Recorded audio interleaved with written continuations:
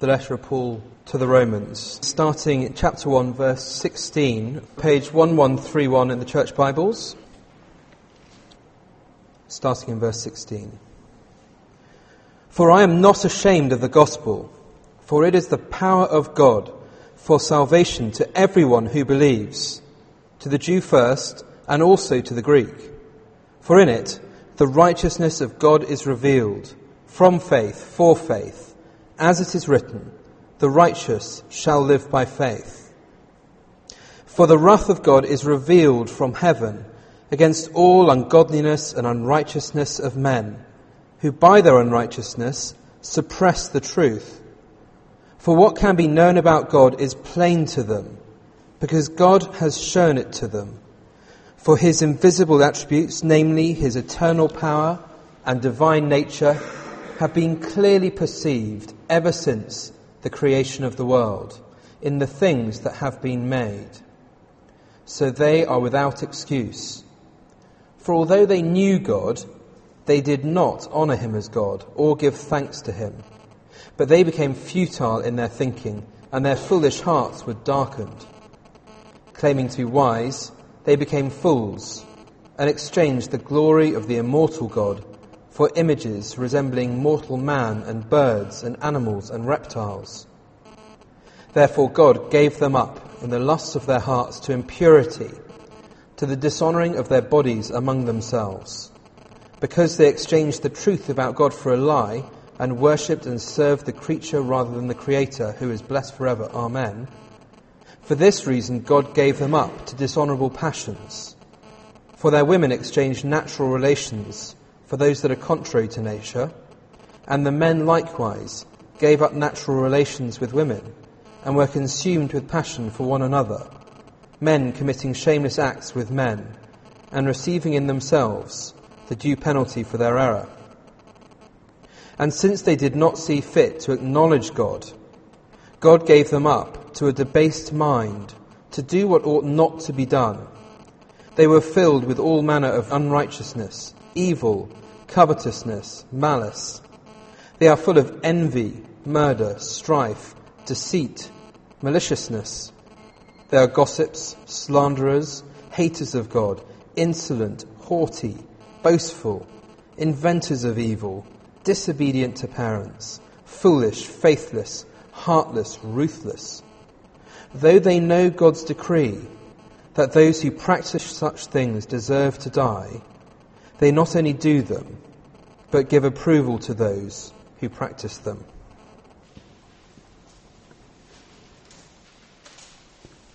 Nick, thanks very much indeed for reading to us. Please do keep Romans open on page 1131 if you've closed it, as we continue this series that we started last week in Romans together. But before we do that, why don't we pray and ask for God's help as we look at the Bible together this morning. Let's pray together. Heavenly Father, as we rejoice in the fact that you are the creator of the world, we praise you too that you speak to us and that you haven't left it to our own devices to work out what you are like and how to relate to you and to make sense of our world. And we pray therefore this morning, please, as we look at your word, would you teach us, instruct us, change us and shape us. And we ask it for Jesus' sake. Amen. Now look, my aim this morning is to show why only those who trust in Jesus Christ, why only those who have faith in him will be saved and right with God on the final judgment day. And the reason that is my aim is because that is God's aim for us as we look at these verses in Romans chapter 1, verses 18 to 32 together this morning. Now I want to say right up front, that is a hard thing for us to hear. It's a hard thing, isn't it, for those of us to hear who are just looking in, as it were, on the Christian faith and the claims of Jesus Christ. Because of course, as soon as our culture hears that, then quick as a flash, we reply, but you're not saying, are you, that everyone else goes to hell? Well, of course, those of us who are Christians find it equally hard. Many of us will know what it is to have been ashamed of the gospel. It can sound so intolerant that only those who put their trust in Jesus Christ can be saved. It can sound so primitive. After all, what sort of God would give up his own son dying on a cross? And it can sound so irrelevant in a world where so often the pressing issues of the day are the environment or war or terrorism or whatever. It can seem a million miles away from those things. Well, if you were here last week, we saw that Romans begins with a conviction that Jesus Christ was raised from the dead, never to die again, and therefore he is Lord of all people. And because he is Lord of all people, the gospel, the good news about Jesus, is a message for all people. Indeed, it is only through faith in Jesus that we can be right with God. Have a look at verses 16 and 17 of chapter 1. For I am not ashamed of the gospel, for it is the power of God for salvation to everyone who believes, to the Jew first and also to the Greek. For in it the righteousness of God is revealed, from faith for faith, as it is written, the righteous shall live by faith. It is only possible to be right with God through the death of Jesus, by believing that he died in our place. And now when you look on to verse 18, and just you see how verse 18 begins. It begins with the word for, which shows us that this next section explains why it is only by believing in Jesus Christ and his death that we can be right with God. And it is because however well our lives seem to be going, none of us are by nature right with God. Indeed, all of us are by nature in the wrong with God. And we will never see why Jesus had to die, why that is such good news, and why it's only those who have put their trust in Jesus Christ who are right with God, until we have grasped the reality and the truth of that. It won't be easy for us to hear, perhaps rather like going to your GP, and although you feel fine and you look fine on the outside, nonetheless your GP has some very bad news for you. It is not easy to hear. But when your GP says that, it is not to scare us, it is to save us. We will only accept the treatment once we have grasped the severity and reality of the problem.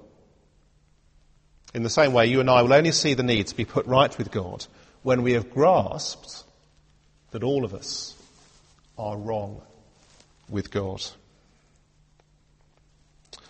Well, there are three things to grasp from Romans chapter 1. I've put them now on the back of the service sheet, on the outline. First of all, God is angry.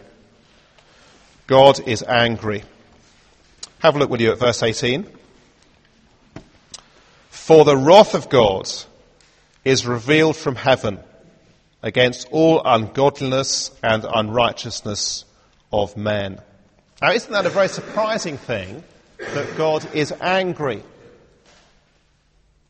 Most people, I guess, think of God as a kind of warm, cuddly, loving, gentle, grandfatherly figure who smiles weakly at everyone. The idea that God might possibly be angry is a million miles away, isn't it, from the way in which our culture thinks. However, we'll never understand God, and we'll never understand the message of the Bible. Indeed, we'll never understand our world until we have grasped the fact that God is angry. Now, we mustn't misunderstand God's wrath. It's possible to think of God's anger in too human a way, which makes God sound vindictive. I had an English teacher at school who could fly off the handle at any moment. You'd get about 2 seconds warning as his face turned the colour of an overripe tomato, and suddenly there's this just enormous explosion, and it came from absolutely nowhere. Well, God's anger is not a flying off the handle kind of anger. It's not arbitrary.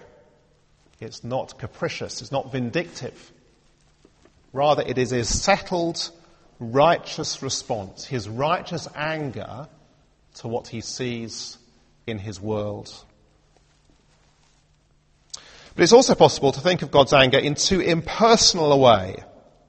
So some people have suggested that God isn't really involved in what the Apostle Paul describes here as God's wrath. That it's just a kind of an inevitable process of cause and effect. That it's just the way the world is, if you like. But now look again at verse 18. For the wrath of God is revealed from heaven. God's wrath is personal. It is active. It is deliberate. Now, of course, for some that raises the question, well, how can a God of love be angry? But of course, God's anger is an expression of his love. The opposite of love isn't anger, it is indifference. A God who doesn't care about his world. No, God's anger is born of his goodness.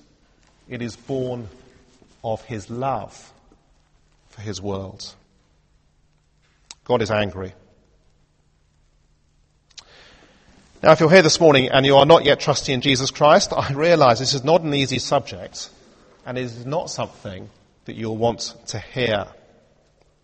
But like the visit to the doctor's surgery, and like being told there is something seriously wrong, it is the bad news that will help us to grasp the good news. Well, for those of us who are right with God, who have put our trust in Jesus already, who are Christians, remember that God's Holy Spirit inspired Romans to be written so that we'd be shaped by the gospel, so that we'd be changed by it, so that we'd be transformed by it.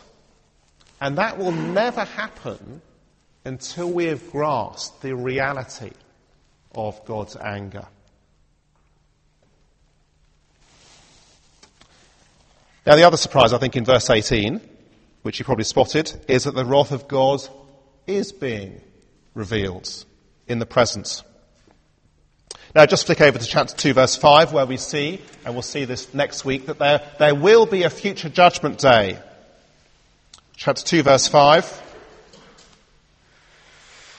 But because of your hard and impenitent heart, you are storing up wrath for yourself on the day of wrath, when God's righteous judgment will be revealed. There will be a judgment day in the future, and you probably know that Jesus Christ spoke more than anyone else in the Bible of the reality of that day. Nonetheless, chapter 1, verse 18, God is angry now. Well, that, of course, begs the question, why? So secondly, because all people suppress the truth about God. Verses 18 to 23. Have a look with me, will you, at verses 18 to 20. For the wrath of God is revealed from heaven against all ungodliness and unrighteousness of men, who by their unrighteousness suppress the truth. For what can be known about God is plain to them, because God has shown it to them. For his invisible attributes, namely his eternal power and divine nature, have been clearly perceived ever since the creation of the world in the things that have been made. So they are without excuse. The truth about God is plain to everyone. So we have no excuse for turning our backs on God. That's why it's brilliant to have Psalm 19 read earlier on. The heavens declare the glory of God, and the sky above proclaims his handiwork. Day to day pours out speech, and night to night reveals knowledge. The creation itself, Romans chapter 1 verse 20, shows God's eternal power and his divine nature. In other words, it shows that he is eternal and that he is divine. He is God. Now, the point is not that we can know everything about God from creation, but rather that there is enough for everyone to know in their conscience, in their heart of hearts, that God is there. There is no excuse. Verse 20. It is as if God has stitched his existence and power and his creation into the very fabric of our minds, such that they are instantly recognized when we look at his world, at his creation. We can't see God, but we can see creation. It is the visible disclosure, if you like, of the invisible God. Now, the funny thing is, of course, that even the way in which we talk about the creation shows that we believe in God. So we say that on the one hand we are just naked apes, but then, of course, we are outraged when people behave like animals. We talk about right and wrong. In fact, the new atheists, Richard Dawkins and Christopher Hitchens, in particular, talk about right and wrong. But the language of right and wrong is meaningless, isn't it? Unless there is a God who says what is right and what is wrong. Otherwise, it's simply my opinion about what is right against your opinion about what is right. No, for the atheist, their conscience is not on their side. No one is an atheist. They have simply closed their minds to what they know to be true. I wonder if you remember the children's story of the Princess and the Pea. I was reading it to our 4-year-old a few weeks ago. How the princess was given a bed for the night, and the bed was piled high with 20 mattresses. And in order to test or prove whether she was a real princess, a pea was put underneath the bottom mattress. And she had a wretched night's sleep, despite these 20 mattresses piled high, because she could feel this pea pushing in to her back, and she had no sleep at all. Well, in just the same way, we can come up with countless reasons for not believing in God, but we still feel God digging into us. However many excuses that we pile up, we know that he is there. And what do we do with that knowledge? Verse 18, we suppress it. And that is explained further in verse 21. For although they neither knew God, For although they knew God, they did not honor him as God or give thanks to him, but they became foolish in their thinking, and their foolish hearts were darkened. We refuse to give God his proper place in his world. This is the heart of what the Bible calls sin. It's a rejection of God as God, failing to honor him as God, failing to give thanks to him as God. The objections to God are not intellectual objections. It is that we don't want to honor God. It's that we don't want to give thanks to God. In other words, we don't want him to be God. It's the language, I guess, isn't it, of the child who ignores his mother's demands to switch off the television and go to bed. The child doesn't kind of rant and rave, "You're not my mother, I won't do as you say." No, much more effective just to ignore its mother and just sits there and carries on watching telly. And notice we don't just reject God, we worship other things instead. Verse 22, claiming to be wise, they became fools and exchanged the glory of the immortal God for images, resembling mortal man and birds and animals and reptiles. In other words, the existence of other faiths is not evidence that people are on a kind of spiritual journey towards God. Rather, they are evidence of people's rejection of God. And of course, 21st century Britain has plenty of secular idols. An idol is whatever you want the most, isn't it? I wonder what you want the most. Perhaps success, comfort, lifestyle, exam results, pleasure, job titles, successful children. There are plenty of idols that we chase after. Just think of how much we give up to have these things. Just think of some of the sacrifices we make in order that they might be ours. And will you notice that in verse 22, in a world which rejects God, chasing after such idols will look wise. You see, it's why It's why no one's up in arms about the fact that we reject God. It's why there isn't a national outcry in the media. Because it looks wise. And everyone else is living the same way. But God sees it, verse 21, as foolishness. Worshipping what is created rather than the Creator. Well, there's an uncomfortable truth for modern, sophisticated, 21st century people.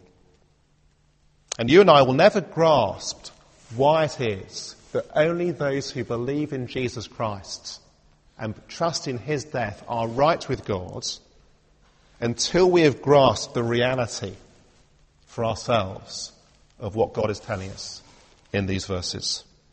There are no exceptions. These are not especially wicked people who are being described here. They are all people who are being described. And you and I will not be transformed by the gospel. We will not be shaped by the gospel until we have grasped it either. God is angry because people suppress the truth about him. Well, thirdly, and so God gives them up. Now, we said, didn't we, back in verse 18, that although there will be a future judgment day, God's wrath is also being revealed now, in the present. And we see that very clearly in verses 24 to 32, where 3 times God tells us that he has given us up. I wonder if you saw that. Verse 24, have a look at it. Therefore, God gave them up. Verse 26, for this reason, God gave them up. Verse 28, and since they did not see fit to acknowledge God, God gave them up. God gives us up. He hands us over to the consequences of our rejection of him. You see, how do we see God's anger in the world today? In a sense, he does nothing. He simply removes his hand of restraint. 5 years ago, Hurricane Katrina struck the city of New Orleans. In the days that followed, you may remember, the city was abandoned by the police and law and order simply broke down. And here is one description I came across of what kind of place the city turned into. Armed gangs dealt drugs and fought turf wars. There are reports that children were raped and killed. Armed looters took pot shots at emergency services. Dead bodies lay where they had fallen. A city, we might say, given up to lawlessness. The hand of restraint removed, and people left to their own devices. Now that is in microcosm a picture of our world as God gives people up. Will you notice in verses 24 and 25, it is seen in human sexuality.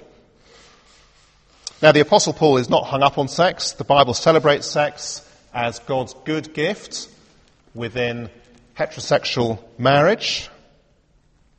But of course, as soon as we remove God from the picture, as soon as we no longer see ourselves created in God's image, then it means it will change the way in which we see ourselves and our own bodies. I'll no longer have a high view either of my body or of your body.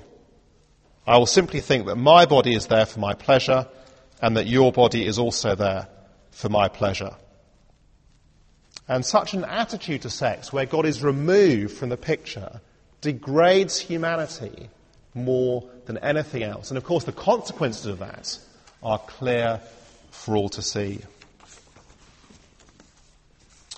And which of us, when we are frank with ourselves, would say that verse 24 doesn't describe us in some way? The dishonouring of their bodies among themselves, lust of their hearts, and impurity. And then verses 26 and 27 talk about homosexuality. For this reason, God gave them up to dishonourable passions. For their women exchanged natural relations for those that are contrary to nature, and the men likewise. Because once we've exchanged the truth about God for a lie, it is inevitable that we'll exchange the way in which God has designed sex to be within heterosexual marriage. It's inevitable we exchange that for something else. And the point is not here that homosexuality is a worse sin than any other, because all sin does the same thing. It involves this exchange. It exchanges the way God has made the world for something else. I take boasting, for example. I wouldn't dream, would I, of boasting of my own achievements if I really believed that God is God and that He is the one who has given me the ability to do things and to achieve things.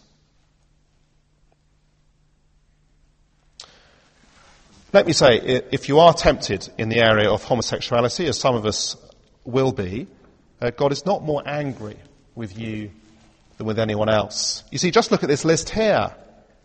In verses 29 to 31, homosexual behaviour is placed on a level with evil, covetousness, malice, envy, murder, strife, deceit, maliciousness, gossip, slander, hatred of God, insolence, pride, boastfulness, disobedience to parents, foolishness, faithlessness, heartlessness, and ruthlessness. Now that list speaks of disordered relationships and of the breakdown of human society. Not to turn us into finger-wagging Daily Mail readers who say, isn't the world a terrible place? Isn't it full of terrible people? No, but to convict us of the fact that we are by nature not right with God. You and I are meant to look at this list and say, yes, I know that I am like this. Not necessarily in every detail, but in broad brush, yes, I know this describes me. And perhaps the bigger surprise is verse 32, right at the end. Though they know God's decree that those who practice such things deserve to die, they not only do them, but give approval to those who practice them. The rejection of God so entrenched in people's lives that they will risk judgments which they know they deserve in order to carry on living how they want to live without having God in the picture. And not only that, but they encourage a change in values, notice, and public opinion, which makes sin normal and makes what is wrong right. They give approval to those who practice them. Now again, doesn't that describe the society we live in? All in the name of freedom and tolerance and individual rights. And doesn't it describe too our own hearts, just so we're not finger-wagging, as we encourage others to believe that my wrong behaviour, my deceit perhaps, or my gossip, or my covetousness, is actually right behaviour. So easy, isn't it, to do that in conversation, to want others to encourage us in our line of thinking, when actually it is totally wrong. So you see, where do we look to see that God is angry? All around us. The law courts, malice, envy, greed, the marks of a society under God's wrath. The office, strife, gossip, slander, boastfulness. The home, disobedience to parents, insolence, pride. The shops, envy, covetousness. The television chat shows, the newspapers, the internet, our own hearts. It is a foretaste of hell. It is a foretaste of hell as God leaves us to our own desires.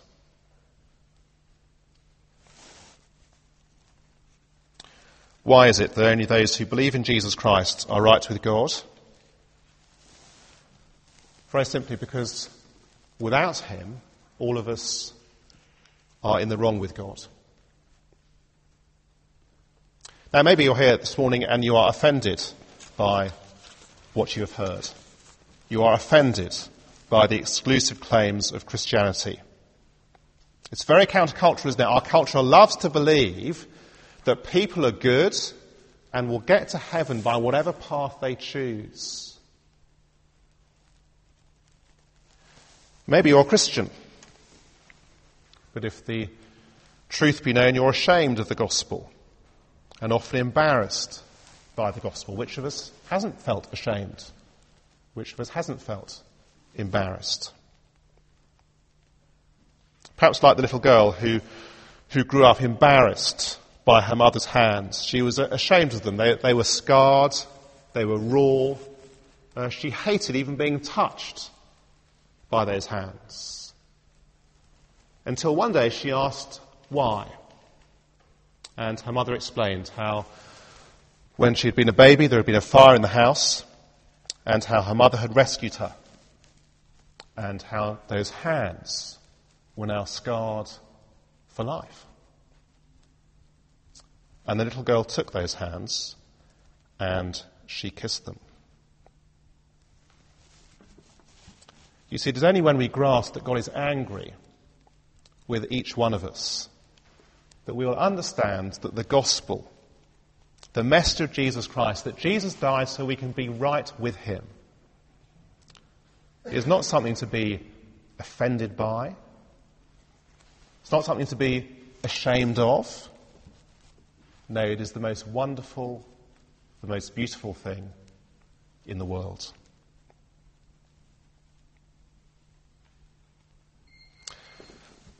I'm going to suggest we have a few moments of quiet and time to meditate on what we've heard from God this morning and time to pray on our own. And then in a while, Mark will come and lead us together in confession.